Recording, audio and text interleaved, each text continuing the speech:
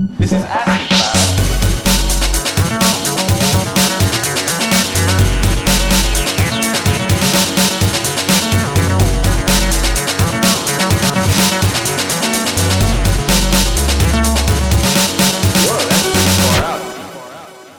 Welcome to ACFM, the home of the weird left. I'm Nadia Idle, and I'm here today, as usual, with my friends Jeremy Gilbert. Hello. And Keir Milburn. Hello. And today we are talking about comedy. So, guys, why are we talking about comedy today? I mean, it's an interesting topic in itself. It's a big part of life, and we like to talk about life. So, it's a really interesting thing to get into. But I'd make an argument that comedy's in a bit of a strange state at the moment. It's almost like it's not in a good place, if you know what I mean. Nothing's funny anymore. Nothing's funny anymore. And yet we're expected to be funny at all times, particularly on this podcast. Yeah, that's what people tune in for. It is. Keir's one-liners. I mean, that is the problem, isn't it? When you dissect comedy, it removes the humour from it. So this might be our least funny podcast so far. But anyway, look, what I'm trying to say is there's certain things going on with comedy which make it an interesting thing to talk about. One of those is this question we're talking about now, which is, does political satire work anymore? I think it completely and utterly broke down during the Corbyn years. I don't think it's managed to resurrect itself, political satire. It's almost like it's a defunct form, or if it's not defunct, then it's moved into a different sphere, like, The Onion and these sorts of things. The other thing you'd say is that comedy, or stand-up comedy in particular, and probably particularly in the US, it went through a sort of like Me Too moment a few years ago, and there's been a big backlash against that. And at the moment, it's sort of really dominated by not particularly interesting grandstanding around sort of free speech and these sorts of things, basically.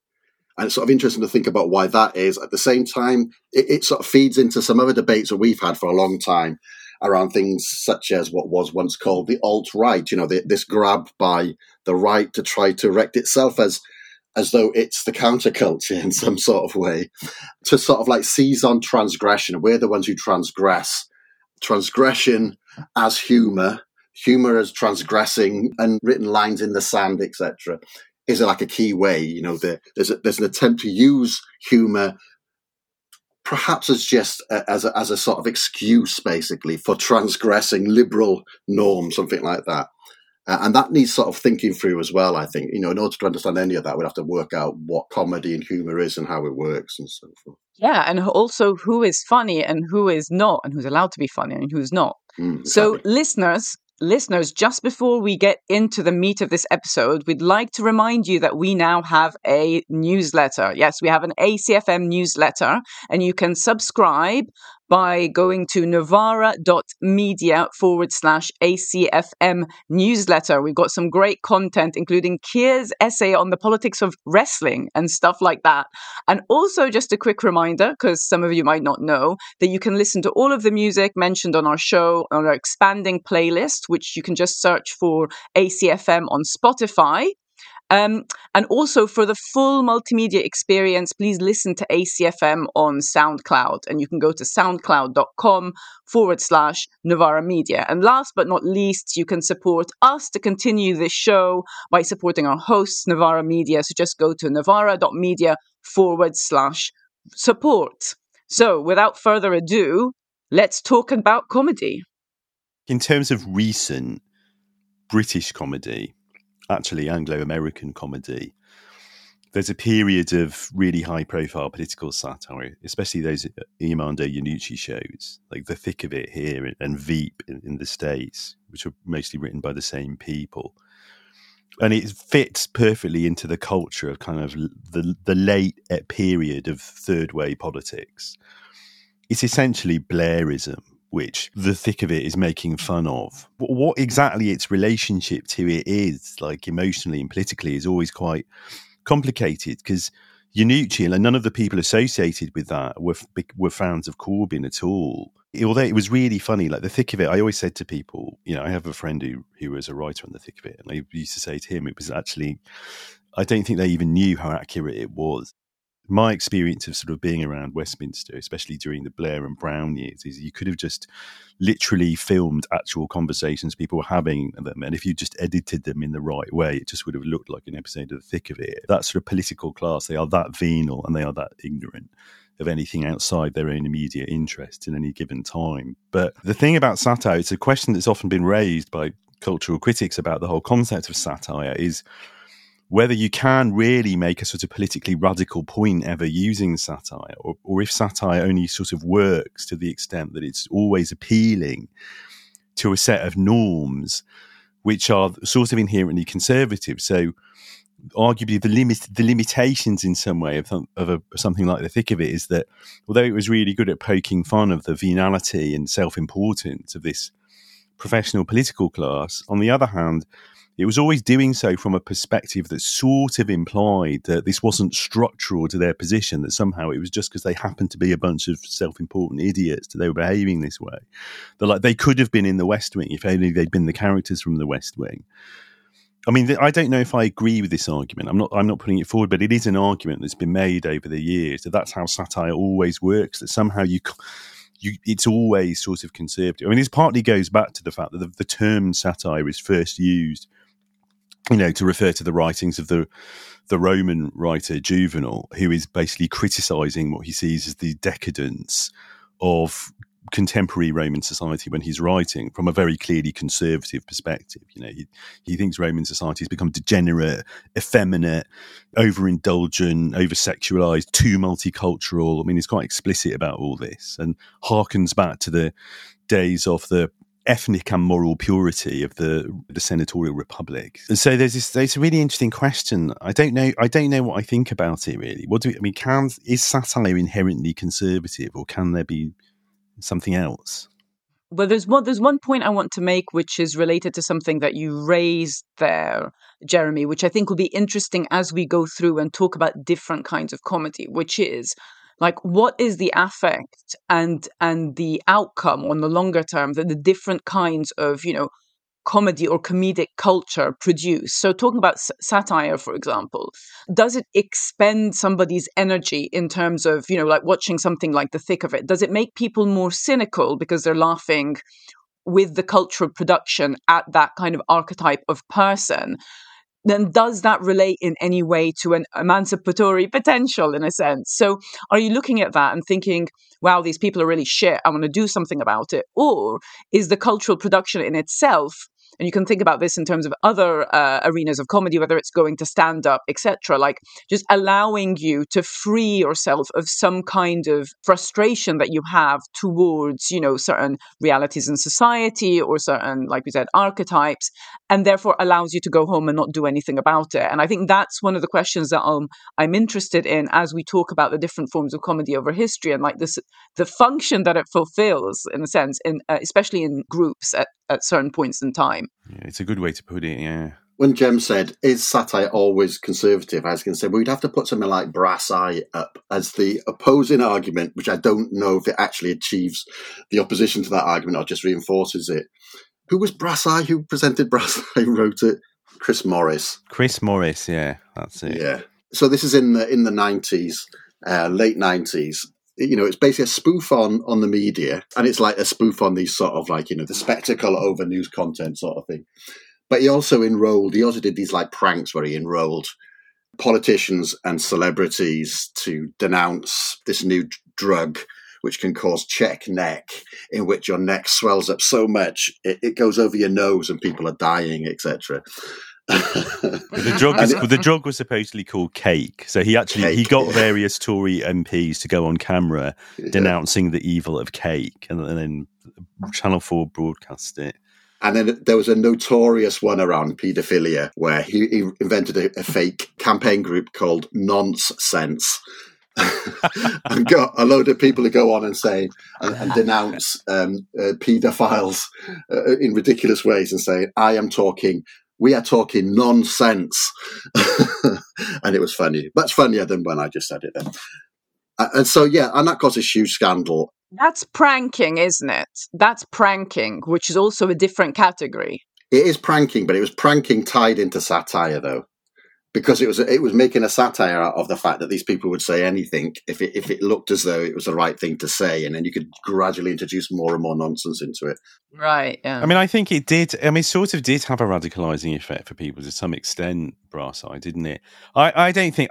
Now, well, you're saying all that, I'm thinking I don't really agree with this thesis that satire is necessarily conservative. And I'm going to say, as a good sociological cultural theorist, it's just silly to say that any particular form has an inherent meaning anyway. It's going to depend on the wider cultural ensemble into which it's inserted, and it's going to be different for different viewers. I mean, part of the point with any sort of artistic endeavour, any kind of writing, for example, that's not just didactically academic or political, any kind of literary fiction, and that would literary writing, and that would include just comedy writing for TV or something. The whole point of it is it's actually going to mean slightly different things to different people. And that's why it gets an audience. That's why it becomes something more than just one particular niche group talking to itself. So for some people, the thick of it was clearly radicalising, especially at the moment of the beginning of Corbynism, when all of these Labour MPs were revealing themselves to be just actually characters from the thick of it. It was like a reference point people could use and say, look, they really are like that. Yeah. They've got to be got rid of. And for other people, it just provides this reassuring sense. It was something for people to nod along to and say, yeah, it's inevitably like that. Like, you can't change it, and it's funny. It makes them more cynical, and it makes the people more cynical. Yeah, that's the bit I'm interested in. Is it radicalizing, or does it make people cynical? So all this means we can't generalize about satire or comedy. So that's it for today, everyone. Thanks for Goodbye, the shortest podcast ever. You've been listening to nonsense. No, I mean, that whole thing about, I think it gets to a really important point, right, which is, especially when it goes into the 2000s and you have series after series of Have I Got News for You, what it creates is a general sense of cynicism about politics and about the idea that politics could ever change anything, which is fine. If you're New Labour, if you're Starmer and your idea of politics does not involve mass engagement with politics, that's fine. If it's just administration, that's not a problem at all. Mass cynicism is what you basically want. So, being revealed as a cynical actor is no great loss, basically, because that's basically what you need out of the general public. I think the problem came in when there was this reemergence of mass engagement with politics and even enthusiasm for politics. Obviously we're not allowed to think about this now, but Jeremy Corbyn went around the country and huge crowds went to see him. People were singing "Ooh, Jeremy Corbyn," on the streets, in nightclubs, etc., all around the country. That does not fit the script, and I think that's why the problem was during Corbynism, was that all of the satire shows just basically carried on with this general cynicism. That's a really good point. I think we got to put that in a bigger historical context for people quickly. And this is something specifically the experience of, say, people mine and kids' age. The historic experience is this: when we were really young, when we were first old enough to watch TV comedy and understand it, we were living through the early to mid 80s, the first great wave of so-called alternative comedy in Britain. It's led by people like Alexei Sayle. And comedy was absolutely seen as in the forefront of a sort of cultural front against Thatcherism. That's how it was seen. And it was seen as as political and self-consciously politically radical. That was the generation of people who were kind of the generation above us, really. That was the late boomer comedians, actually. Or maybe the youngest Gen X, I don't know. But then the people who were sort of our age, the kind of Gen X comedians, who had quite similar backgrounds or more privileged backgrounds compared to people like Alexei Sayle, sort of quite traditional British comedy backgrounds, Oxbridge, elite backgrounds. In the 90s, they developed this completely different repertoire, which in some ways was a self-conscious reaction against the perceived earnestness of that generation of alternative comedians. And instead, what they cultivated was this sensibility, this whole structure of feeling, which was just deeply anti-political, basically.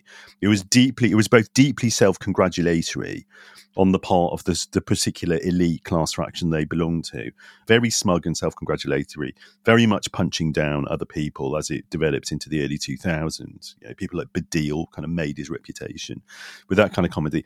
And by the kind of early 2000s, it had got into a place where, indeed, the highest expression of its art was something like The Thick of It, but it's more casual, less artful, but more widely popular form was things like indeed things like that show, Have I Got News for You, which just actively promoted this deep, deep cynicism. I mean, I remember I wrote an article on Open Democracy when Boris Johnson first became mayor of London, and I said basically, people were voting for Boris as just a vote against politics. At that time, it was just this kind of anti-political, this expression of a kind of anti-politics. And it was really that comedy culture did become really a kind of essential engine of the anti-politics. And that's why when we get into the Corbyn years, it's sort of surprising and unsurprising to people that it's these comedians who, there's almost no other cultural sector wherein there's almost such total like hostility to Corbynism than in sort of TV comedy. Like there's almost no example of a prominent comedian who wasn't very viciously anti-Corbyn, apart from a few holdovers who were really holdovers from the 80s scene. From the alternative comedy. Yeah, people like Alexei Sayle and Mark Steele, people like that. So also their lines of comedy about Corbyn. I think we're not just saying, we're saying this with a certain levels of sophistication, not just because we supported Corbyn at the time, but like the comedy was also just really cheap. Like it wasn't very sophisticated at all. Had no lines. No, they had no position from which to respond to it. And also, just one thing on that. I think it was interesting you mentioning, Keir, all of the hordes of people who are coming up to see Jeremy Corbyn and the people singing, "Oh, Jeremy Corbyn" in the clubs, etc. And I think what's interesting there is it's not because, Corbyn was a particularly charismatic orator or anything. It was about what the comedy that came up from the movement, which, would be something that we would say, but it was true. It was like there was so much like hilarious and really, really enjoyable cultural production at the time. I mean, even if you go back in the history of this show, like all of the songs that we, sang at the time of the election stuff, like it was hilarious and really joyful. I think what's going on there is the reason 90s comedians were, and they're all sort of like 90s hangovers, or basically, You guys also just really hate the 90s. There are some good 90s comedians, and we'll talk about that later. You guys hate the 90s and love the 80s. Okay, good to hear that. Let's just get into like a little bit of comedy theory of the moment. The structure, I've said this on the show before, but the structure of irony, it creates two audiences, right? One of which is like the naive audience who doesn't get the double meaning of irony.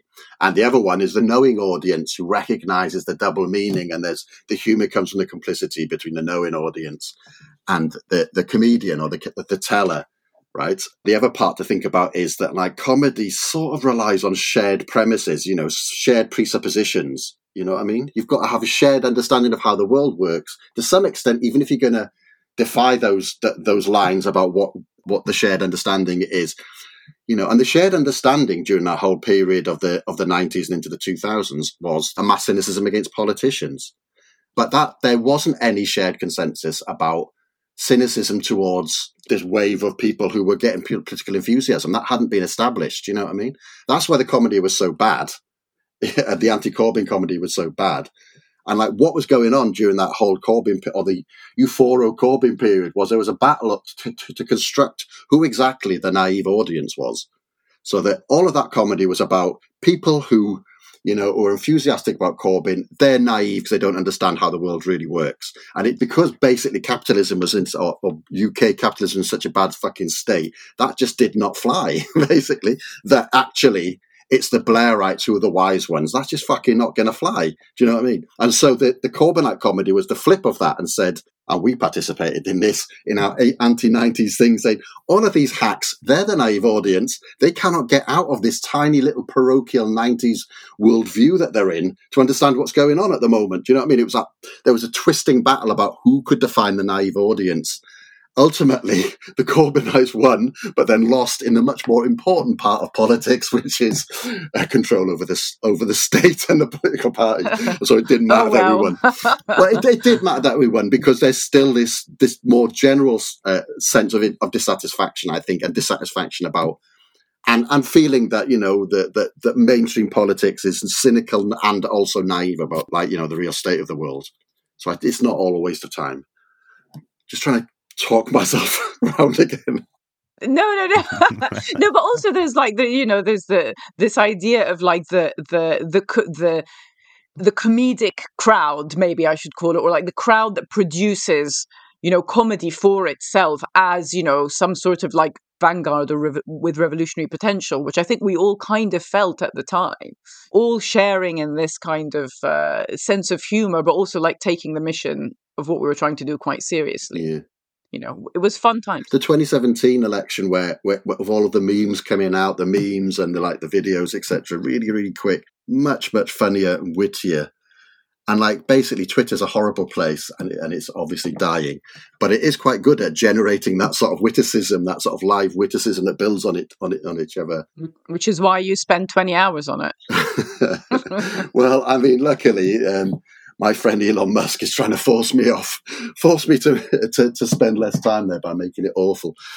So it might be a problem that solves itself. Anyway, I'm just reminiscing basically about a time of history which has been completely and utterly excised from the official story about the last 10 years. So. That's been happening for 150 years every time the left loses a battle. So, here's the historical record. This is the point, isn't it? Well, we've situated the present moment quite well, I think. I suppose it's important to qualify some of these generalisations and point out there have been a fair few left-wing comedians still active, especially in the broadcast sphere over the past few years. People like Mark Steele, Mark Thomas, Jeremy Hardy, God rest his soul, and to some extent, these sort of centrist comedians have really attracted attention. It's not so much even because they really are representative of comedy as a form in Britain today. I don't think it's true, really. Honestly, yeah, no, I don't. It's because they seem to crystallise a particular set of attitudes so perfectly. Like no one represents the culture and the limitations of the worldview of the centrist stats like better than David Baddiel. Like no one. Like he just is. He's unreflexively, unashamedly. This guy just standing there, like celebrating his own privilege every time he opens his mouth, and like seemingly not aware that that's what he's doing. So I think it's partly why they've attracted so much attention, isn't it? But I think we've given a good analysis of the way in which their particular mode of comedy just exhausted even its own claims to humorous legitimacy. Now it does just look like, increasingly grumpy old men, who being angry that anybody is questioning them about anything.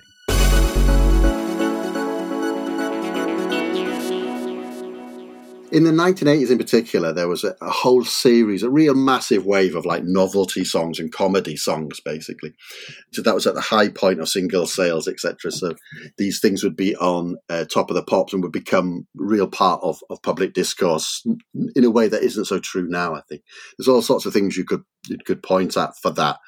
One of the more famous early examples was by Benny Hill, Ernie the Fastest Milkman in the West.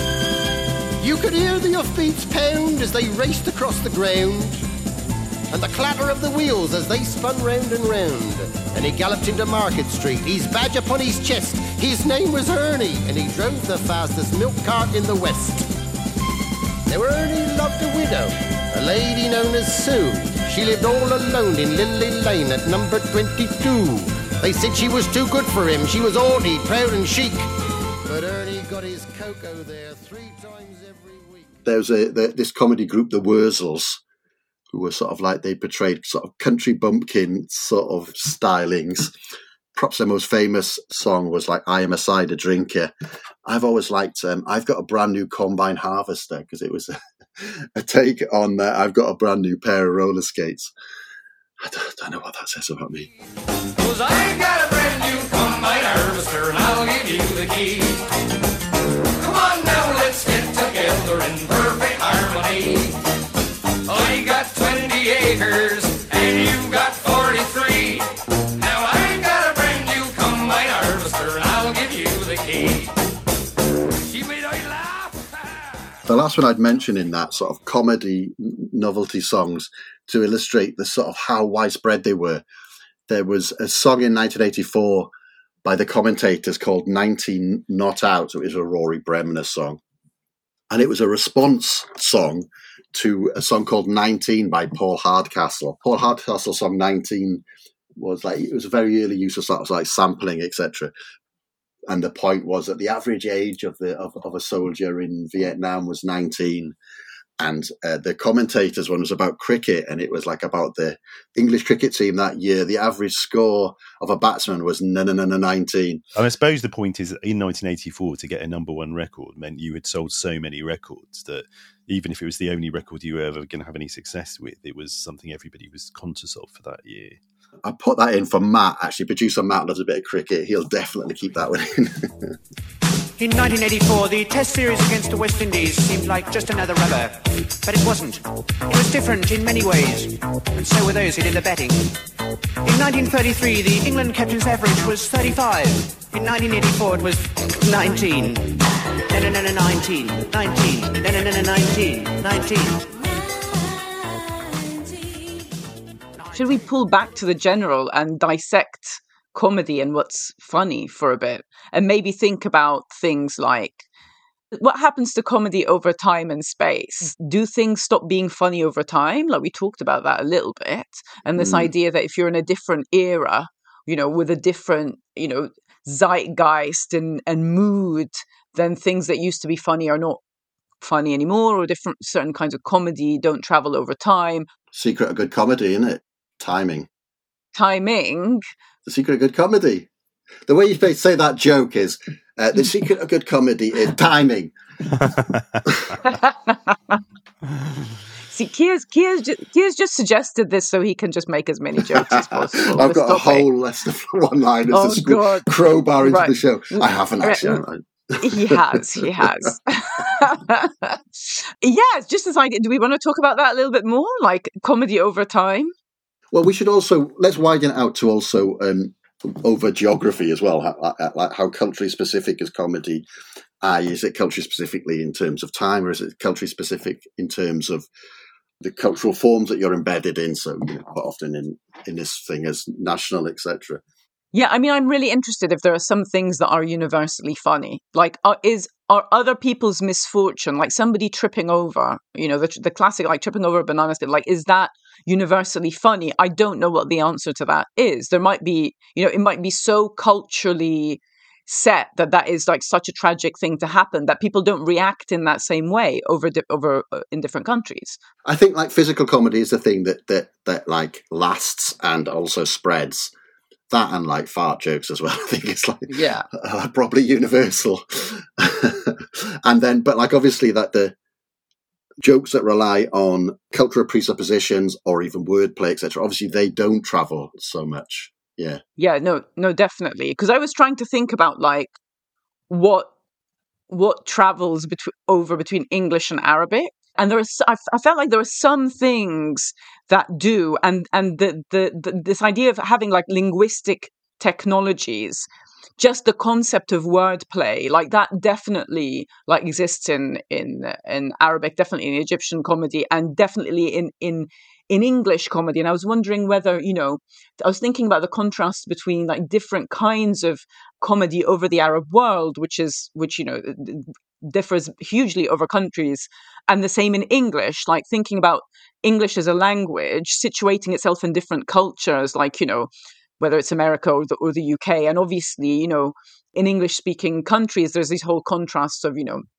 there's a lot of American comedy which I listen to and I just think it's really boring and flat. And there's a lot of stuff that Americans laugh at, which I just think is ridiculous. Like, that's not even funny. And then I think British humor is a lot more complex, for example. So I was thinking about that sort of stuff and thinking like, what are the different cultural points that produce that with this whole, stereotype that, Americans can't do irony, for example. Or that the Germans aren't funny.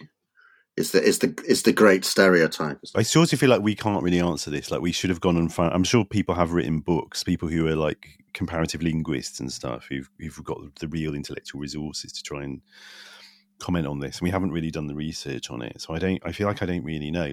I mean, my big cross-cultural experience is coming from a sort of transatlantic family, and I would have to say, pretty much, there isn't like some identifiable cultural difference in American and British humour. It's much more to do with specific demographic groups, So basically, people from the same kind of social class and class fraction in the States will laugh at exactly the same stuff as people from the same kind of class fraction in Britain, You and think vice really? versa. Yeah. Totally, Okay, yeah. I don't. Yeah. Well, all the show, like my favourite shows, my favourite comedy show in Britain, apart from the two shows that have made me laugh, the two British comedy shows that made me laugh the most the past 20 years were The Thick of It and Peep Show.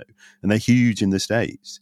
They're huge with like other kind of lefty sort of, slightly sort of intellectually oriented bohemians.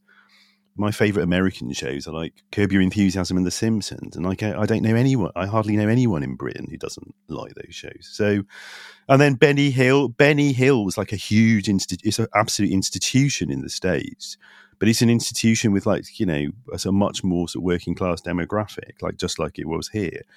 So I think there's this kind of process whereby people who are not reflexive at all about their own, frankly, social specificity within their own country, then encounter like another country on much more general terms. And they see people who come from completely demographics to them responding to things and then say, oh, that's what like American people are like or French people are like. And it's to do with this. I don't see any evidence for it really. I think the evidence would not be found in the comedy shows so much as like, I'm not really sure whether it's true, but the impression is that like Britain is a lot more sort of piss takey and bantery than the US basically. No, it just depends where you are. Like if you're you're talking to people you think people in New York. I mean, the cliche about New Yorkers is they sort of take the piss all the time. It's just, I don't think it's true. It's just, these are big places. There's a big difference. I'm just trying to trap you into admitting that Liverpool and Scousers aren't any funnier than Well, this is Okay, but there's several levels here, right? So it's not, you can't generalize to any one of these points, but definitely, like even though I have spent 20 years in the UK, there's stuff culturally that goes over my head, right? But more or less, there are, I tend to like British humor, I mean, as a very general point. And so when we're talking about comedy and talking about it over space, what's interesting for me is talking about my own experience here, because it's quite different to you guys, because I have an entire different language of which I engage with comedy in. And I tend to think that I'm hilarious in Arabic. Well, I tend to think I am. I think you are too. I think you're hilarious. I'm hilarious in Arabic. We but need I'm not, some way to fucking prove this. But I'm not that. But I'm not that funny. But I'm not that funny. I just, despite being related to a python, I don't think I'm that funny in English. And I can't let that go. Go, just explain your relation to a python. Eric Idle is my dad's cousin. Oh, really? There's very few idols among the. Yeah. Did you not know this? No. And I'd never made the connection in my head with the surnames either. Well, all the idols I know, who are very, very, very few, all make up spoof songs on guitar, including me. So I think we've got that in common. But I love to make people laugh, but I don't think I'm that funny in English. And I think part of the reason why I'm not that funny in English is because I've got like various different cultures sitting inside me. So I'm not fully able to engage. I'm not fully in the comedic kind of canon of like one country and not the other. Having said all of that, I think, like, for example, like Egyptians are really quite pompous about this. Like, we think we're funny and think none of the other Arab countries are funny. And if I watch Arabic humor from other countries, I just think it's really flat. I was going to say, could you work out what the difference between English and Arabic humor is? But like, I find it hard to characterize English humor, so that's quite a hard question. There's a lot of wordplay in Egyptian humor, whereas if I said, so like there's a very common joke that people will say like in school or whatever, there's a syntax to jokes that will go something along the lines of, there once were two bald guys fighting over a comb, right? That's not funny in English. It's absolutely hilarious. It's absolutely hilarious in Egyptian Arabic. Like, this is the sort of like cracking wise constantly. Like, you can make anything funny in Egyptian Arabic, is my experience. So, and I miss that. So this is something where if I don't get to speak to Egyptians, I don't tend to engage with that certain bit of humor. And I also miss that if I'm around people who are not British or don't understand British humor for some time. So I think that's an interesting thing for me about like how comedy sits in identity. And I think it's like a massive thing. I mean, obviously, I find bald jokes offensive, but that's a crack. They're offensive to the bald community. They are, yeah, who are very put upon it. Obviously, this joke doesn't work on radio because you can't see that I'm bald, but believe me, I am.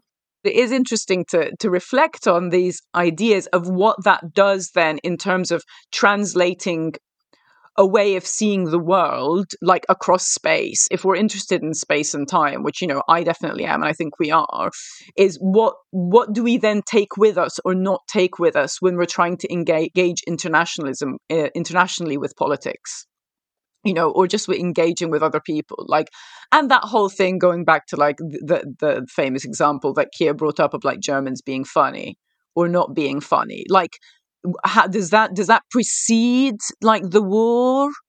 Like, where does this come from? Like, what, you know, do you know what I mean? And what function does it fulfill in society? And definitely the joke about Germans not being funny, has nationalists roots, I would think. Is that not right? Yeah, but I think Germans also have that sort of idea that they're not as funny. There's this German comedian, Herring who like, he's on the English circuit, and like that's his whole thing. He's actually really, really funny, but his whole shtick is Germans aren't funny, sort of thing. I think we should definitely play Gin by the Tiger Lilies. Finally, I get to play one of my macabre cabaret songs. And it's funny. It's a song that's funny on several levels because, one, the lead singer has this comic falsetto, but also they dress up as kind of scary clowns in this kind of dark cabaret way.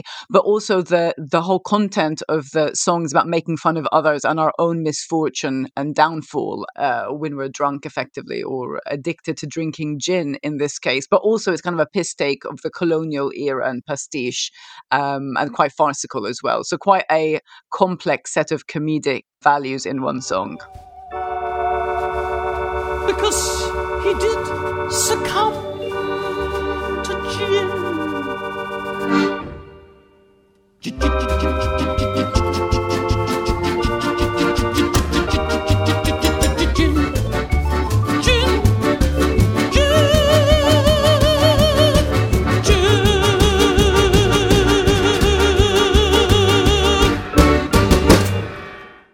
I guess one of the things we keep circling around is this sense that comedy is for it to work, it has to involve some shared frame of reference. But of course, everyone at any one moment in time is inhabiting many different temporal, geographic, cultural, experiential frames of reference. And I think part of the phenomenon I was sort of getting at is partly to do with the fact, well, especially in the age of the internet, but really since the beginning of globalized media, I mean, British and American people are not occupying completely segregated discursive universes anyway, a lot of the time. The extent to which the languages have affected each other is something I've really noticed, really in the age of the internet. You know, you get British colloquialisms creeping into American vocabulary in a way that never used to happen at all, in a way that I still find quite sort of shocking when I encounter it, because I grew up being used to the idea that Americans wouldn't understand any sort of British colloquialism at all, would never have encountered it, whereas British people would encounter them all from American TV and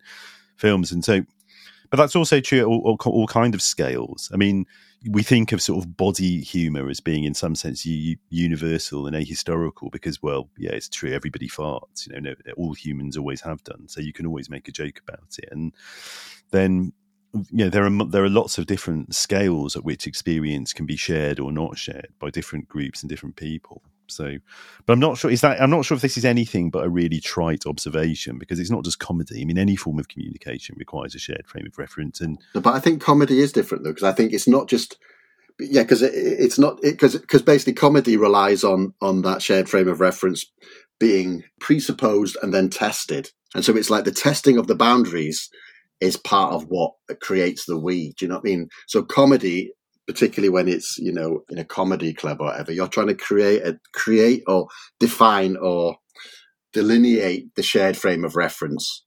Yes, yeah, for sure. I mean, that's we're getting into sort of theories of comedy there now, but that is one of the most persuasive ones, that comedy is a way of it is both reproducing and testing shared frames of reference, and it's also demonstrating a certain facility with you know, creatively manipulating the norms of any given frame of reference. I mean, I did grow up in that sort of broadly, Liverpudlian sort of Northwest culture of just constant wisecracking and piss taking, like all the time, being the sort of medium of everyday interaction a lot of the time. And that is very much, I mean, that is a process by which people test other people. They test their capacity for a certain creative, discursive ingenuity, but also a certain sort of resilience, a certain lack of earnest emotional investment, and their membership of a certain linguistic community. And that is sort of being tested all the time in that way. It can be like really appealing and engaging and make life really funny, and it can be also sort of really exhausting. Sort of can't say anything. You can't say anything earnest. Yeah, this is making me think that there's kind of two modes of comedy. There's kind of the comedy of the event, and there's the comedy of the everyday. As you were talking, Jeremy, I was trying to think about like how Egyptian humor maps over there and whether there's any relationship to the kind of Liverpudlian way of speaking and this constant jokes. But then I was also thinking about going back to what we were saying about the Corbyn moment, and I forgot about this, and I think it's worth a mention, just the importance of comedy at the time of the Egyptian revolution in 2011. It was so central. People taking the piss out of the regime was so central to like how the cultural production was manifested and found itself being made in the square. And it was, the legacy of that, I think, is probably really important, and is something that the state is wanting to override. So I think there is something there about like the power that comedy has in being able to amplify events and to hold people together. Oh, I think that's really interesting, that because the sort of model of how communities work and communication works that's implied in that model of comedy that we were just elaborating before you said that, is that to some extent social norms, they don't just exist, they're not just static, they have to be constantly reiterated, and they're sort of always changing as well. And they change largely through the ways in which every time they get reiterated, they get changed a tiny bit and then move in different directions. And so that's a model of kind of general social life in which the everyday itself is always a process which is made up of lots of tiny micro events in some sense. The everyday isn't just like an endless ongoing static norm. It is itself this endless process of micro events. And comedy works always at the space between those sort of micro events, to the points where norms are being tested, norms might be changing, norms might be changeable. The contingency of those norms is becoming visible to people. I mean, that's the whole theory of irony, that by being ironic, you make visible, obvious to your audience the extent to which you're conscious that norms are socially contingent in some way. So I think that is a really useful way of thinking about it, like event and the everyday. But I think it also would focus attention on the fact that, well, the everyday itself is always made up of these little micro events. And in some sense, history is all comedy, like laughter, is always this sort of exposure of the eventful nature of even the most sort of apparent, seemingly everyday interaction. So I think that's a really useful way of thinking about it.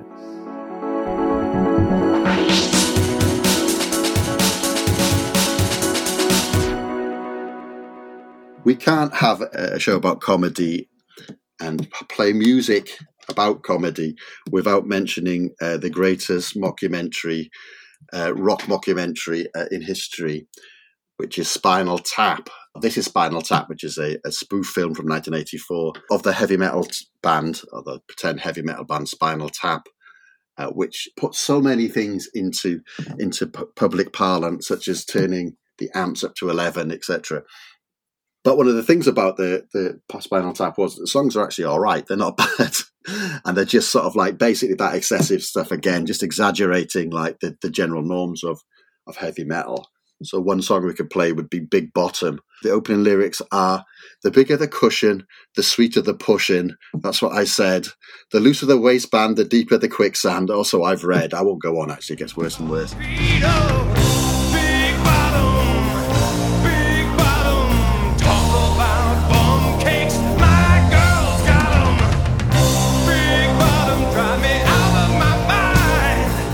could I leave this behind?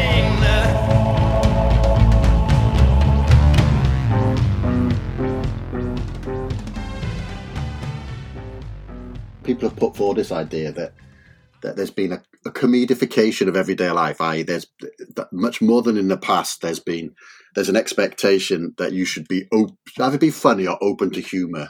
Basically, you should be a good sport, at work, whatever, and it's that spread of like banter. You might think of it as the Scouserization of society or something.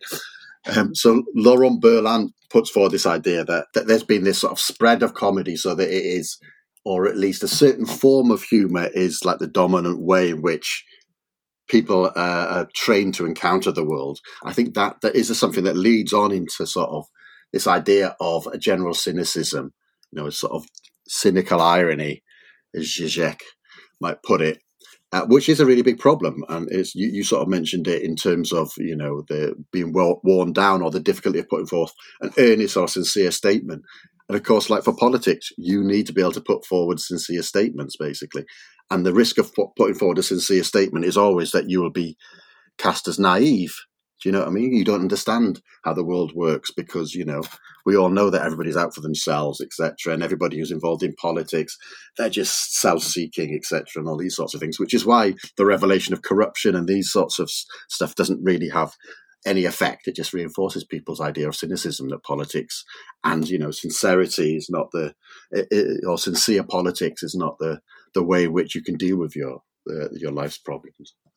I feel like this is one of those things that claims it's very difficult to test, the claim that somehow everyday life has become more comedic, or everyday interaction and discourse has become more comedic, because we have very, very weak evidence for making any sort of judgments about before the existence of recording media like film and sound recording. We don't really, there weren't people going around transcribing like everyday ordinary conversations between people in everyday life. Like people just weren't doing this. It wasn't, so we just don't have records. We don't really know. I mean, yeah, I'm not sure about it at all. This is sort of like this is put forward by Berlant and a few people like that. I'm not exactly sure, but I think, yeah, I sort of see the argument around how the workplace has been deformalized in some ways, the introduction of like play into the workplace and these sorts of things, the gamification of work and all these as some sort of trends which could fit with this idea that, the workplace has to be more informal. Of course, like The Office is the TV show you'd go to think about that. But you think of like the importance of wisecracking in like movies in the 40s and 50s. Yeah. I get the point about the deformalization of work, but I'm not convinced people weren't kind of, cracking jokes all the time, even in these relatively formal contexts. We should play Calamar White, Never Do Shit at Work, which was a song from earlier this year, which is just a song about people goofing off at work, basically saying, I never do shit at work. Just ride up and down the aisles and smoking and drinking and like slacking off. It's like basically it's the contemporary version of Take This Job and Shove It, which was a big hit for Johnny Paycheck back in the 70s again, I think. I don't ever do shit at work. I don't ever do shit at work. But ride up and down these goddamn aisles. But ride up and down these goddamn aisles. I don't ever do shit at work. I don't ever do shit at work. I'm in here just stealing company time. I'm in here just stealing company time. I don't ever do shit at work. I don't ever do shit at work. But ride up and down these goddamn aisles. But ride up and down these goddamn aisles. I don't ever do shit at work. I don't ever do shit at work. I'm in here just stealing company time.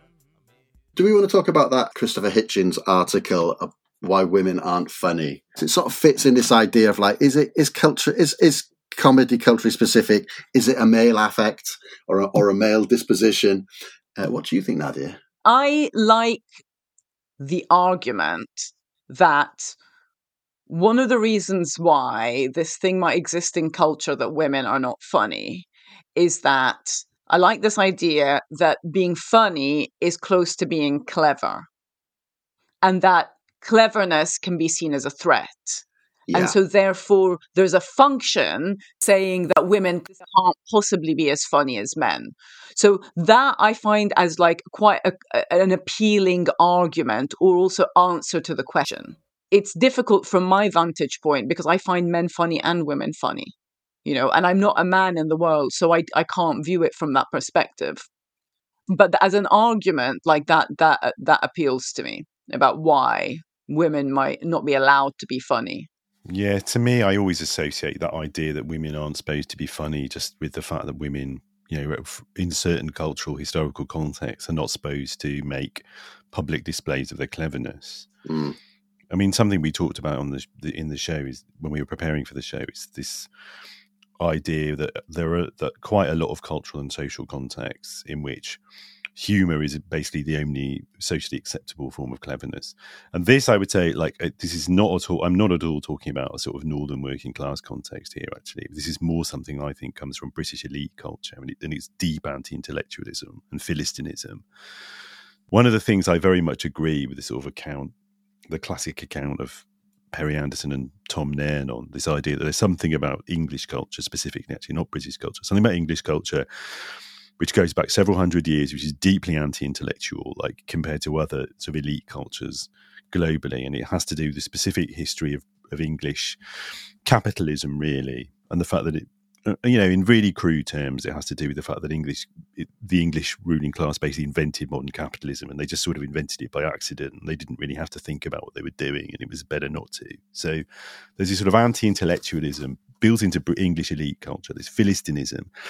And it sets a set of cultural norms according to which cleverness generally is suspect. It's associated with foreigners or intellectuals who are kind of dangerous or subversives among the lower orders. You don't want the lower orders to be too clever because they might get ideas above their station, which is partly why, intense humorousness becomes associated with sections of the British working class, especially the English working class, which are historically also quite, restive politically, quite antagonistic to the ruling class and less deferential.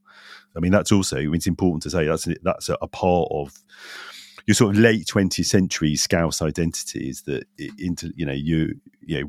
being funny is part of being clever, and being clever is part of your resistance to Thatcherism, really.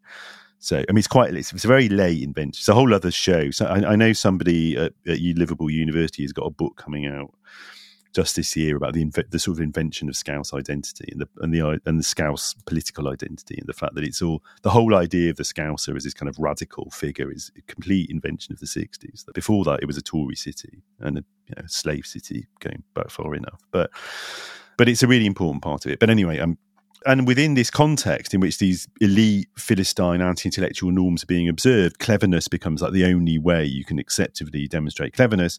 And of course, within cultural context in which women are not supposed to display their cleverness, then they're not supposed to be funny. Yeah, I think that's right. And I think there's also something about what gender norms do to as a general thing, women are expected to edit themselves, and kind of Yes. manage their image. And I think one of the reasons, and what they say and how it affects men and, potentially affects themselves. And I think one of the reasons why Miriam Margolyes is hilarious is, she's funny, but I think one of the reasons why she's particularly funny is she basically just acts like a person rather than a funny person, rather than projecting woman as is in the Simone de Beauvoir sense, because she she's constantly talking about pissing and farting and shitting and stuff, and you don't expect a woman to. That's not the sort of stuff that women are supposed to make jokes about. Women are supposed to make jokes about periods. That's where we're supposed to make jokes, and then you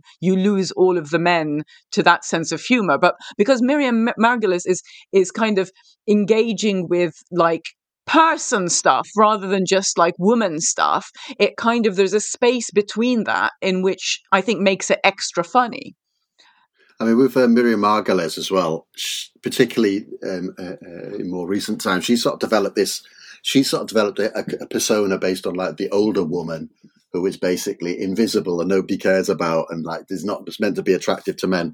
So she doesn't give a fuck, basically, and she can say whatever she likes, basically, and she doesn't give a fuck about what She doesn't. It's not that I don't give a fuck if I upset somebody or not. It's that I don't give a fuck if I smash through social norms and say the things that you're not supposed to say. Do you know what I mean? That's her public persona in some sorts of ways. Yeah, and there's more and more theory that's coming out about all of that stuff, and post-menstruating women, menopausal women, and how that's situated in culture and with comedy as well. There's lots of interesting stuff going up in that. The other thing I would say about comedy is professional comedy is one of those things which was quite resistant to female participation, perhaps in the States, perhaps more than the UK, because alternative comedy took a very different form in the UK. So quite a lot of female comedians came through. But if you've ever seen the show 30 Rock, which is written by Tina Fey, that's based on, which is hilarious, it's a great show, that's based on Tina Fey's experience becoming the head writer for Saturday Night Live in 1999. So Saturday Night Live is this huge comedy show in the US. You never guess when it goes out, Saturday night. And she became the first ever head writer, and it was 1999 before, the first ever head writer, female head writer on Saturday Night Live, and hired loads of women to write for it. And that was one of those big key moments which cracked open comedy, the US comedy circuit. Yeah. I feel like this is one of those issues. Like, I'm old enough to remember, like, I guess back to in the early 90s, a time when there were so few women like really visible in comedy that even like feminist, self-consciously feminist women would sometimes say, well, maybe it's true that like, women just aren't as funny. And it's been completely disproved. And like a really basic liberal feminist argument that women were systematically excluded, and once they stopped being systematically excluded, it turned out they were just as good at it as men, has just been totally proven over the past 30 years. Like, it's sort of boring to say, but it's one of those areas in which I can remember a time when people were there seemed to be so few women involved that people were wondering, is this something that built into patriarchal culture? And it's turned out clear it only is at the level of people just being excluded. There was this idiotic stuff like, you couldn't be, there was this like, people thought even when they were like female comedians, like they couldn't be good looking. There was this idea like somehow you couldn't be like a physically attractive woman and be funny. Like, I remember, this is what I'm talking about. This is relating back to my point about Miriam Margolyes, is that there becomes this obsession about like what the woman represents. So it's not, you can't just make comedy as a person. It's like you have to then have you have to fulfill a different set of criteria, be it, one way or the other, which is like the typical way in which like women are critiqued, wearing too much, not enough, pretty, not pretty, etc., rather than like, is this stuff funny? Yes, I think that's right. Like in the US, one of the first big female comedians is Phyllis Diller. She goes back to the 60s and perhaps even before that. But her whole shtick was, about she had this big wild hair, basically, and it was all about how she wasn't attractive, basically. She was sort of like, a manhunter, but she wasn't attractive.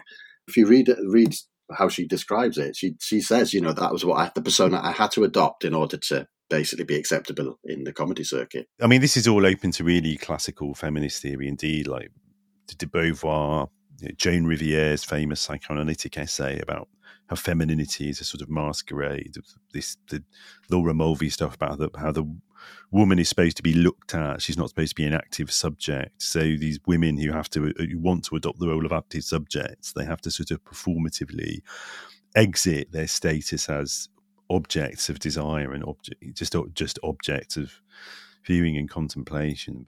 Also, we have to laugh at the men. Like, this is very important. Men get very upset when women don't laugh at their jokes. Like, in general, like in the world, And definitely, like, I've been socialized into laughing at men's jokes that I don't find funny. Like, it's taken me like 35 years to catch myself. It's a very, very strong socialization point to like, laugh and giggle at stuff you don't find funny, but you only realize afterwards. You just know that that's what you're supposed to do. It's like really intense. Yeah, I can see that. The feminist killjoy is like, that's the accusation, isn't it? Basically? Exactly. And that feminazi is worse, like that. It's so strong, that stuff, because it's both ways, like as you're articulating, it's like women are not supposed to be funny, but then they have to laugh at the men if the men are making a joke. Well, they have to laugh for the men, don't they? They're not supposed to laugh at them. Oh, yeah, sorry. I mean, at their jokes, jokes. Yeah. I mean, that's another cliche of life in patriarchal culture, that the thing men fear most from women is being laughed at. The thing women most fear from men is being murdered. Murdered. Exactly. Exactly. I mean, there's also that. I mean, of course, that's something anthropologists will say, isn't it? You know better than me, Nadia, that women, female solidarity, partly predicated on being able to laugh at men, is something you find in a lot of cultures. It's become a standing joke on this show that we always play a Chumbawamba song. There's a Chumbawamba song for every occasion. So we could play Big Mouth Strikes Again because it contains a recitation of a very famous Lenny Bruce song to come as a preposition.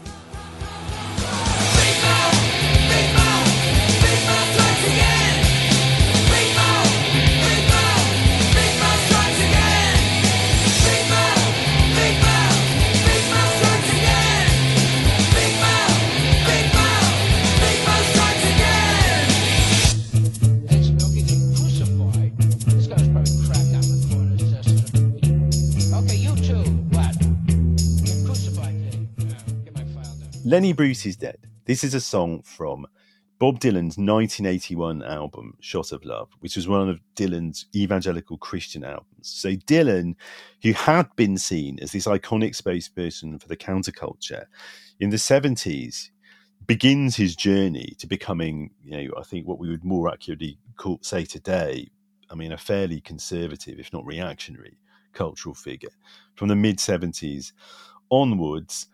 And yet, he still creates this song in 1981, which is an elegy to the passing of Lenny Bruce, who is the first comedian in the English-speaking world to be seen as a kind of heroic figure of countercultural attitude, someone who uses his position as a stand-up comedian to expose the hypocrisy of straight society. And he really is the template for later figures like Dan Carlin, Richard Pryor, in this country, Alexis Sale, people like that. So it's kind of fascinating that Dylan, he casts Lenny Bruce as a martyr in some ways in this song, which is a very Dylan 1981 Christian thing to do. It's a very Dylan Christian way to think about a person and their heroism. But the fact that it's Lenny Bruce, who was definitely not a Christian, that he picks upon is really interesting. So fascinating bit of cultural history, if nothing else, this song. Lenny Bruce is dead, but his ghost lives on and on. Never did get any Golden Globe award, never made it to Cine now. He was an outlaw. I think that word, the killjoy, there is worth unpacking a bit, because as good Spinozists, of course, accusing somebody of killing joy is like the worst accusation you could make. Do you know what I mean? But yeah. I think it gets into something like, because we haven't really talked about laughing too much at the moment, but like laughing is always a social thing. You can laugh on your own, but you've always got an imagined other people in your head, an imagined audience or whatever in your head. And it's contagious. So it's like trans-individual in some sort of way. You can catch laugh. In fact, it's very hard not to catch laughing. If somebody starts laughing, you will tend to laugh. Do you know what I mean? It's like something which happens. There's like spontaneity involved in it, and like often surprise. You can surprise yourself laughing. So it's it's an unusual part of life in that sort of sense. And so I think that's why people get so upset when humor fails. Basically, I think that's why people get so upset about it. But it's also about having your guard down and how that functions and where it functions, and going back to the point about it makes people relax. And if they're not prepared to relax, and then they find themselves relaxing in the company of others or in a group, like that has a specific affect and effect on the situation. Yeah. Because it's out of your control, and it's physiological as well, like a yawn. Like it's physiological, it's in the body. Yeah, so it's like a yawn, yeah. Because yawns are catching as well. They're contagious as well, aren't they, yawns? As the listeners of this show will be experiencing right now. Kadam! Ba-boom! Well, Bergson says that laughter is not an emotional response. He just differentiates it very categorically from an emotional response. And he says it's somehow unemotional. It's something else, and it's a really machinic, basically. Yeah. And if you want to make a differentiation between affect and emotion, then at least according to some models, not all, then that's a really good example that laughter is an affect, but it's not an emotion. But humor isn't exactly an emotion. And to some extent, it involves a certain distanciation from emotion, which ties into things we were saying earlier. So, which is partly why it's sort of, that's why historically comedy has been regarded as the less serious, the less noble art form than tragedy, because tragedy deals in authentic emotion in some sense, whereas comedy doesn't. It deals in something else. I mean, I thought I wrote an essay when I was for my master's degree. I remember about comedy and tragedy at one point, sort of thinking about them. Oh, so did I. Hey, that's great. And lots of people have written about this philosophical tradition of thinking about comedy and laughter, and there's this kind of persistent sense that there's something countercultural about valuing comedy over tragedy instead of tragedy over comedy, and lots of people have different ideas about why that might be. And it might be that the kind of earnestness of tragedy actually doesn't actually speak to the reality of most people's everyday life in the way that comedy does, or it might be that laughter and comedy are about overturning power relationships and hierarchies, whereas tragedy always sort of reinforces them. And it's there's lots of different takes on it. Do you remember your essay, Nadia? Mine wasn't a master's essay. It was because I had a minor specialization in performing arts. So it was about deconstructing like tragedy and comedy over history. And I was like doing Roman and Greek stuff. I have to find it.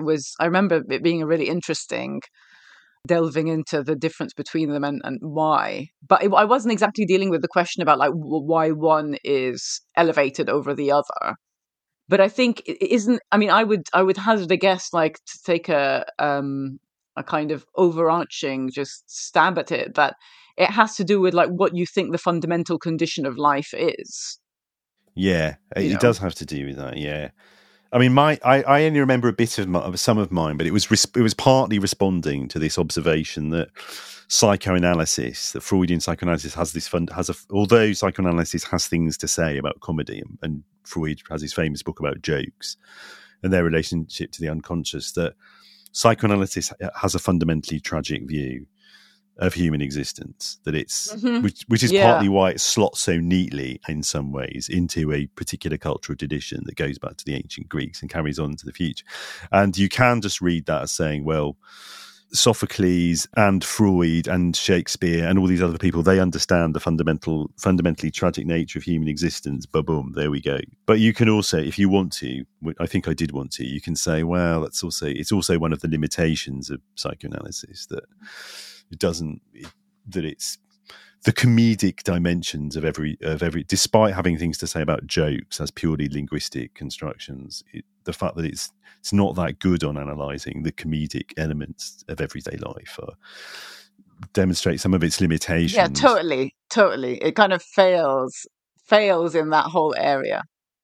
We talked a bit about Scouse humour. The great, iconic Liverpudlian comedy band are the band Half Man, Half Biscuit, who come out of that post-punk dole culture scene of the 1980s. I think are still active. And were responsible for lots of very funny and quite anthemic songs in their early days in the early 80s and going forward. But one from a bit later, I'm not sure exactly what year this is from, has now become probably their best known anthem, Joy Division Oven Gloves.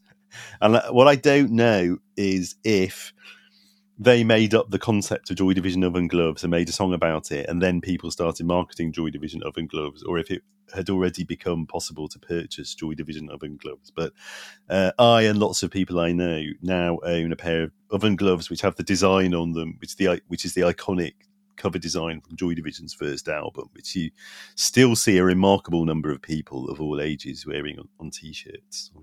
I never stopped. As someone who grew up in the Northwest in the 80s, I never stopped being surprised that people are still wearing that T-shirt. But Joy Division Oven Gloves.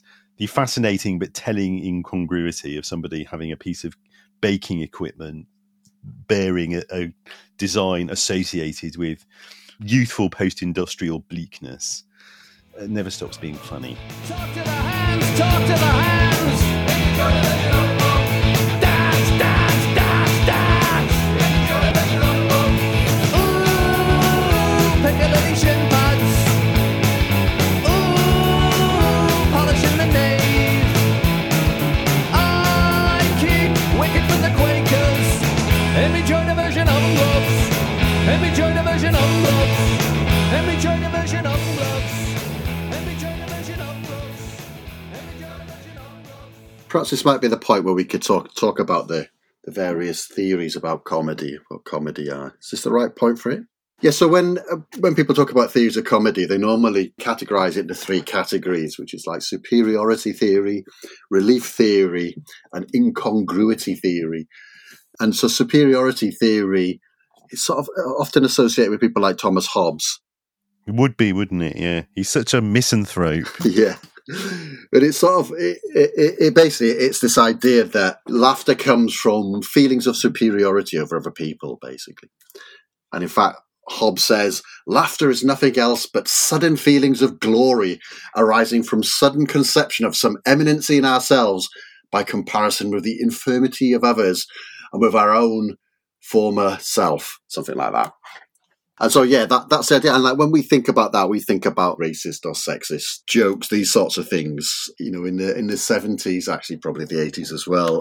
You know, an Englishman, a Welshman, and an Irishman walk into a pub would be the setup to a whole series of jokes in which the Irish would be the butt of the joke because, like, they're stupid. Basically, was the stereotype. So that's the sort of joke that you would sort of think about. And then other countries have their own versions of the people who are always stupid. I can't quite remember what they are now.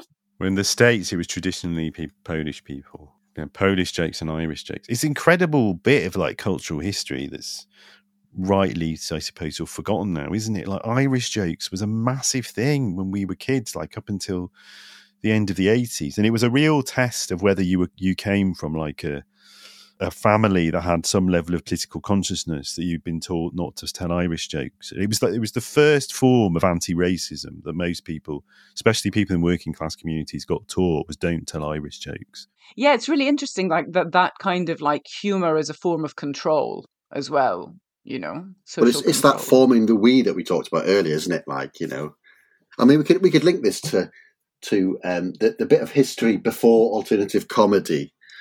Comedy in the UK, there were a couple of different circuits. One of them was the variety circuit, which comes from like vaudeville and music hall, etc. And that's what the roots of things like just sketch comedy, Eric and Ernie, etc. And the two Ronnies, these sorts of people. But then there was this other circuit, which is the Northern Working Men's Club circuit, in which you would expect to have like sexist and racist jokes. But it's a sort of weird one. That circuit had a sort of, it's almost like there's a shared pool of jokes, basically. And the idea was nobody could ever own a joke. And so people would just steal their jokes, etc. all the time. There was this show called The Comedians, which was on BBC, I think, in the 70s, which was just like Northern Working Men's Club's comics, basically doing racist and sexist jokes. People like Bernard Manning, etc. And like they had to, when they were doing the shows, they had to cross off when somebody had done a joke because they'd all had the same jokes, right? And so they had to, you know, somebody later on in the bit had to work out where the joke was, etc. And so that sort of superiority comedy was like, you know, really, really, really dominant in that. Not only that, but I know a singer who still works on the sort of Working Man's Club circuit, and he does those jokes all the time. So a guy called Jimmy Echo, who was my friend Harry's dad, and he's been like a singer on that circuit for ages. And he comes up, whenever you see him, or when you see my friend Harry, he's always got a new joke from his dad, Jimmy Echo. And that was so the alternative comedy that Jem was talking about earlier. That was, you know, it was sort of in reaction to that arose. And they were mainly sort of like very short jokes or one-liners. You know, take my wife, please, is the famous Youngie Henman one-line joke. Basically, it was alternative comedy. Sort of starts in it's probably late 70s, early 80s, with people like Tony Allen who formed this comedy club. There was a rejection of that, and then they were looking to people like Lenny Bruce and Richard Pryor, etc., which then eventually turns into, and that's when stand-up comedy turns into this something much more elaborate, you know, your 90-minute show with like all sorts of like callbacks to early and all sorts of structures get developed, etc. Which is much more of what we know now as a stand-up comedy. Anyway, that's a superiority theory, which is sort of, which obviously does address certain forms of comedy, doesn't it? Right? You do get certain jokes. It explains the racist joke. It also explains the liberal comedy news shows that you see, you know, in the US, etc., in which the joke is basically, look how thick Trump supporters are. That's superiority theory, isn't it, basically, of a different sort of kind. Also, there's that link between this idea, and I don't know where this comes from, is that if we brand people as stupid, they're therefore no longer a threat. There's some kind of internalizing logic to that. So that works with the kind of Boris stuff. It's like, I don't want to think about, you know, Boris Johnson as a threat, or I don't want to think about the Trump and his supporters as a threat. Therefore, I participate in this kind of cultural production to say that they're stupid. Therefore, I can draw a line under it and carry on with my life and not be an active participant in trying to create an alternative. Has a specific function. That's interesting because, like, basically, people being stupid is it's a really big part of comedy, isn't it? Basically, that takes us back to Bergson's definition of comedy or laughter. He says, like, laughter is something mechanical encrusted upon the living. Basically, he's sort of like a vitalist. So it's like what he's sort of saying is that, like, basically comedy comes about when something like somebody's mind or body is shown as like really inflexible, or it's reduced to a few characteristics. Do you know what I mean? And so he's got his theory of laughter, which is what society really wants is greater elasticity, greater sociability amongst its members. So laughter is like a punishment for being shown to be inflexible in some sort of way. Do you know what I mean? To be a little bit machinic in some sort of way. And so you can totally think that about those characters, which we say are politicians becoming comic characters. And so, like, obviously, Boris, rather than Boris Johnson, Boris is the example of that. You know, he invents his character on Have I Got News for You in this famous segment where he's being torn a new one about this tape where he's arranging with a friend to get a journalist beaten up. It just goes on and on for ages, creates a really awkward dynamic. And in the end, the other guy who's like one of the hosts, he sort of steps in and sort of like makes a joke out of it. And then suddenly Boris, you can almost see a light bulb go off in Boris's head. Oh, this is the way you get out of it, isn't it? You reduce yourself into a comic character who's limited in some sorts of ways, and then you can basically use comedy to step out of criticism. You know, you can go and watch that on YouTube, that comedy. You can see the moment that Boris Johnson turns into the character Boris, basically. Something like Mr. Bean is the other example of this sort of, you know, or this idea of like you reduce yourself down to almost like a caricature or a very limited, for like not a full vital human being, and we find that sort of funny. And of course that superiority theory sort of fits with that, is that we can castigate a whole series of people as not fully human, and therefore that's the laughter is the punishment that we inflict on those people. Well, so how do we compare this with the other main theories then? Well, the other theory is like relief theory is this idea, well, like it says in the name, that like there's some sort of build-up of like nervous libidinal energy which hasn't got anywhere to go, and like the humour is the way to relieve that, which is, we just sort of saw that. I was describing Boris's invention where it became really, really awkward and that sort of stuff. It's associated with like Freud, his book Jokes in Relation to the Unconscious. So that in that there's sort of like there's some psychic energy is like summoned forth for a purpose, but it can't be dissipated, it can't be released, and so humour is the way in which that can be expended, that unnecessary. I mean, the model is basically nervous laughter. Yeah. Freud's model is that nervous laughter is the most basic form of laughter. And so in some sense, all comedy is it's a deliberate cultivation of nervous laughter. Like it creates a bit of tension, and the tension is then released. And that's how you get the comedy. I mean, that's not totally incompatible with the other theory we're going to mention, with incongruity theory, is it? Yeah. I think it's really useful to describe that cringe theory, as in Curb Your Enthusiasm being like the best example of that, which we mentioned earlier. I love that show, but like it's fucking hard to watch, because it gets so you feel so awkward. Do you know what I mean? And Can't watch cringe alone. I can't watch it alone. I can't. Really? It's really weird. Yeah, it's really weird. Cringy things, I can't do it alone at all. Well, Curb Your Enthusiasm is an interesting test case, isn't it? Because in some ways you could read it as being funny through the superiority theory, that the whole point is that we just feel superior to Larry all the time, even though he's like one of the richest people in America. I mean, he's not really, but he's a member of a kind of, he's very, one of the richest people in sort of show business.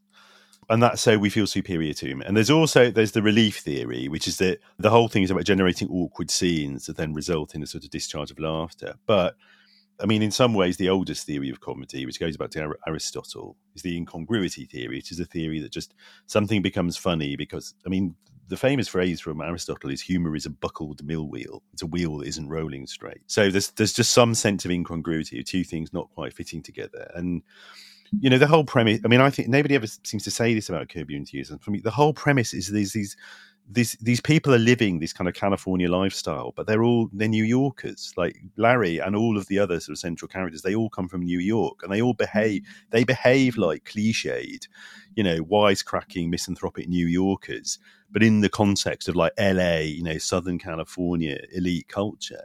And it's the sort of incongruities of the way that not just Larry, but the other central characters all negotiate that I think is really sort of generates all the humour, actually. And so you can sort of understand it in those terms as well. And maybe they're not even incompatible theories. No, I think that works, because like the awkwardness comes from like that Larry is like he's not following social norms, or he doesn't quite know what the social norm is, and it's like that awkwardness that he's breaching social norms. Well, it's not just that. I mean, the joke that develops over the series is he's got all his own norms. Yeah. And that these norms are presented as somehow idiosyncratic to him, but they're not really. They're the norms of like a sort of someone in Brooklyn in 1956, I think, which he's then somehow trying to apply in the culture of Southern Californian kind of advanced elite consumer capitalism. Yeah, but I like that analysis. But it fits with that idea of like awkwardness comes from like the social norms being violated, and like basically it just becomes more and more excessive with Larry, and yeah, and like, you know, basically it just builds, and you can feel the cringe coming from the setup earlier in an episode. You know that's going to unfold later on in a really, really cringy way. But that fits with like, it doesn't. I don't think that has to be superiority theory, because it also fits with the sort of relief theory, because it's that, you know, the awkwardness builds up, and we don't know what the way to dissipate that, you know what I mean, to re-erect social norms in some sort of way. Well, I mean, that show also, I think, I mean, it plays with superiority experiences a lot, because like half the time you're cringing and feeling superior to Larry, and half the time Larry himself is the moral agent, like exposing the venality of Californian elite norms. So I think all of those things apply in different ways. I would want to throw in, because I think we've already sort of alluded to it earlier, actually, like more contemporary theories of comedy, coming from people like Paolo Verno, coming from some contemporary readers of people like Bergson and Bataille, like who has a famously complex relationship to Bergson's theory of comedy. And they all have to do with things actually we've already talked about earlier in the conversation, the idea that the point of comedy is to sort of creatively explore social norms. So comedy is really, really important in everyday life, because it is a way of demonstrating your kind of expertise, your fluency with social norms, precisely by bending them in ways which are amusing but not so extreme as just to appear mad. I mean, one of the arguments is, and this would go back to, say, Lauren Ballant's stuff about, another much missed figure, I have to say, another Lauren Ballant's stuff about the commodification of everyday life, this idea that, well, in a postmodern culture, one of the features of contemporary culture is that compared to other cultures that humans have usually lived in, we're perpetually conscious of many, many different social norms applying in different contexts, and different people having different norms, and the norms not really being fully agreed on in many areas of life by the society.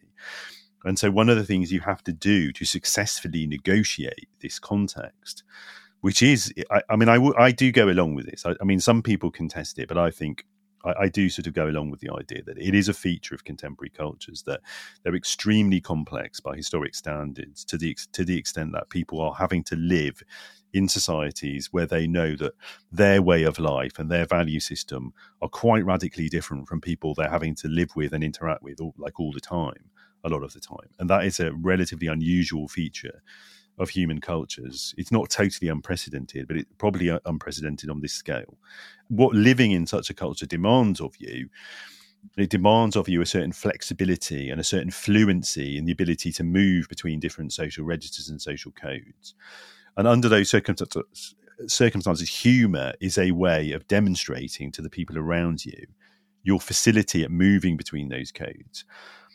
And that's one reason it's so important. But of course, that comes back to stuff we were talking about earlier. One reason why so many of us experienced the humorlessness and the kind of non-comprehension of those 90s comedians when faced with the cultural historical shift which Corbynism represented is because it seemed like they were not doing their job. Their whole job as comedians is supposed to be to encourage us all to cope with change, to cope with discursive fluidity, and to understand the provisionality of all worldviews and all value systems. That's supposed to be their job as comedians. To some extent, that's always been the job of comedians. Like always, there's always been the job of comedians, going back to like the ancient Greek.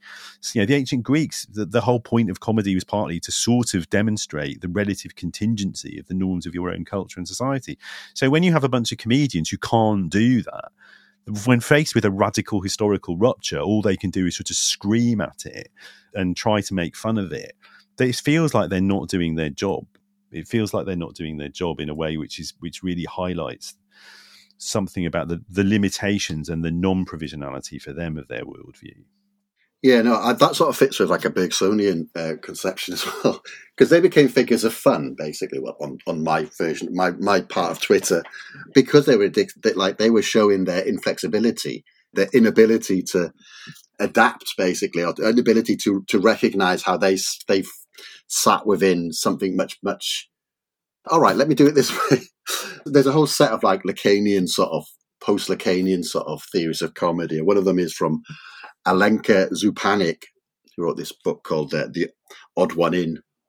And she's got this like weird sort of conception, which is that comedy comes when the universal is revealed as particular, right? And so, like, I think one of the things she uses is this idea of, like, you know, the king who's universal slips on a banana skin and the universal is revealed as particular. I think that's what's going on with, like, the 90s typical comedians. Of that Ljubljana school, Slovenian Lacanians. It's making a completely trite point, which, as anyone who's listened to the show should be aware, has been obvious to anyone who's thought about the nature of comedy since Aristotle, and yet it thinks it's a really profound point. Sorry, let me just make this point. Bit of academic sectarianism there. It's anti-Ljubljana prejudice. Brilliant. Oh, the universal's been made particular. No one's ever thought that before. But that is what's going on with the comedians, is that, like, they think that they have like a universal position, and the change reveals it as particular and very constrained, you know, are basically the result of a particular historical era and social circumstances in which they arose. Do you know what I mean? And so that's why they become a figure of fun, because of they're inflexible, you know? Yeah. You should cut my rant there, where people just think I've got something against Slovenians. I know it's for your benefit. No one else needs to know. Anti-Slovenian prejudice.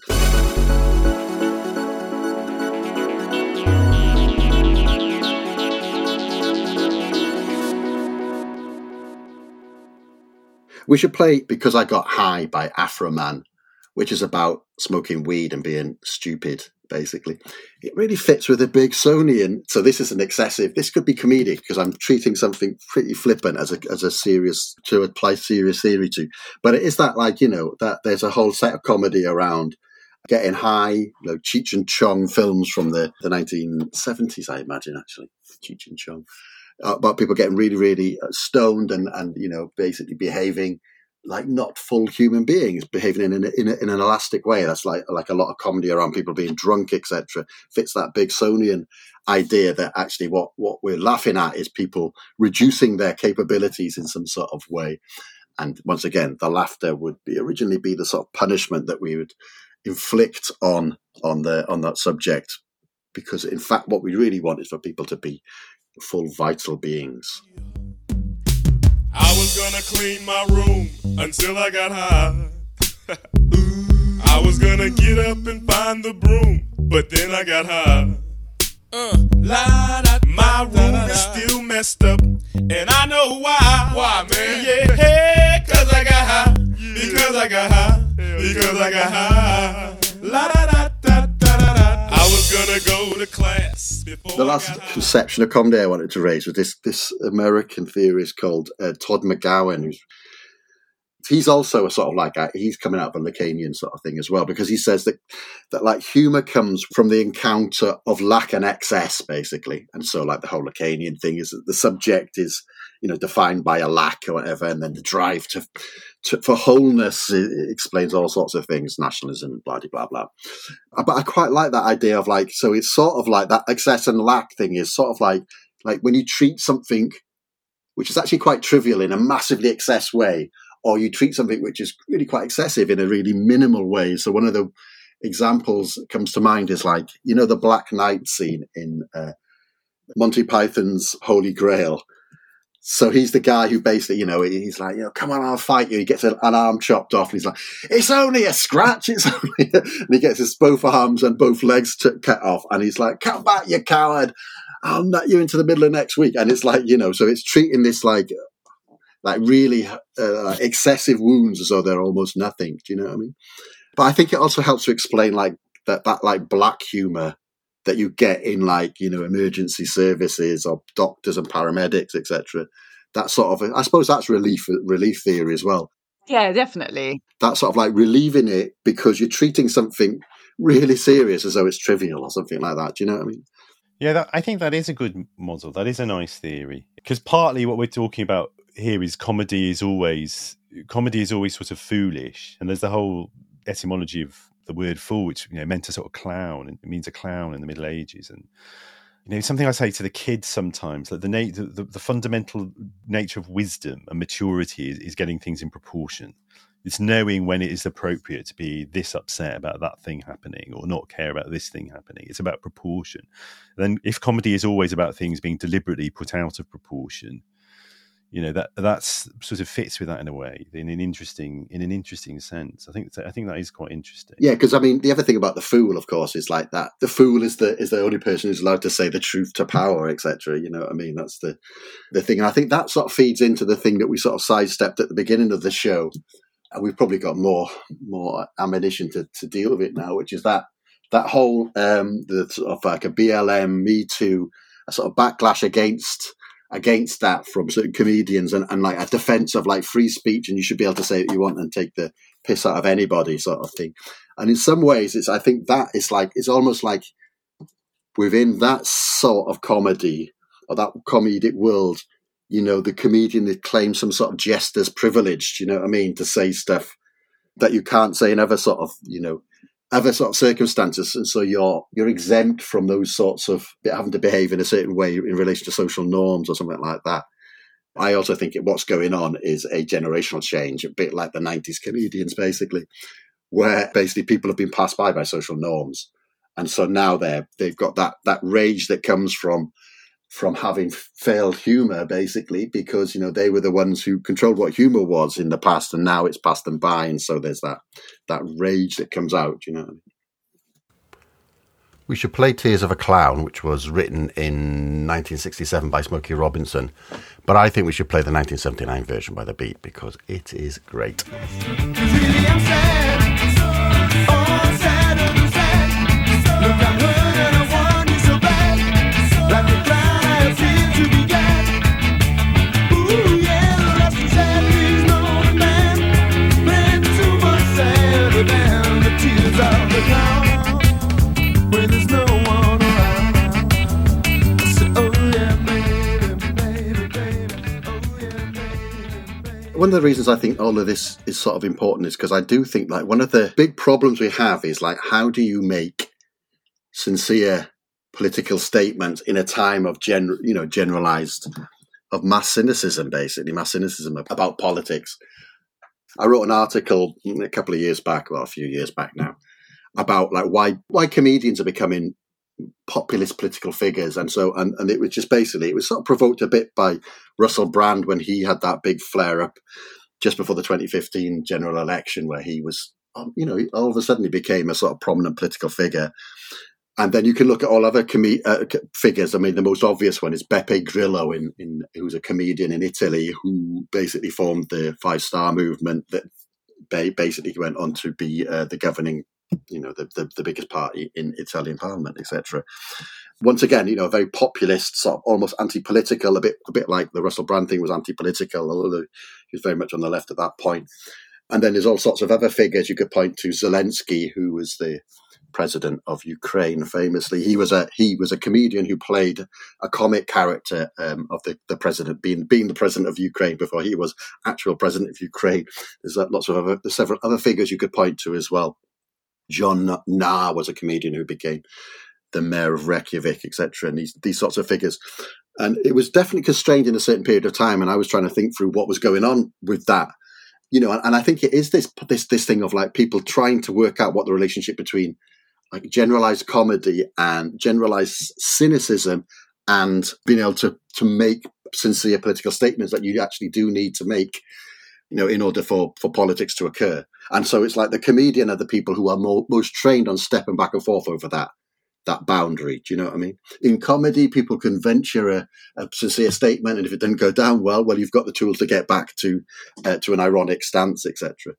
I think that period has gone, and like the other thing that was going on at that time is like the creation of Boris, perhaps Nigel Farage, etc., which is political figures taking on comic aspects in order to escape from censor, basically. You'd probably put Trump in that, even though he had no sense of humour, who had never seen laughing, hated to be the subject of humour, but he could provoke laughter, superiority theory laughter in people who would go to his talks, etc. In that article, I was sort of like trying to present this idea of like post-ironic sincerity as a way through that. And that would just be where you make a sincere statement, but you realise, what you're trying to reveal is that like, this mass cynicism is not something which is transhistoric. It's produced by certain historical institutional structures, and it can go somewhere else. So you basically put forward a sincere statement, but like after you've moved through irony, so that you show that you're not naive. You're like the knowing audience, but the knowing audience who's not just hiding behind irony. Something like that, basically. Whatever you think of that argument, I do think that the general problem of like how do you make sincere political statements without being cast as the naive audience is like a general problem for left politics. This is ACFM.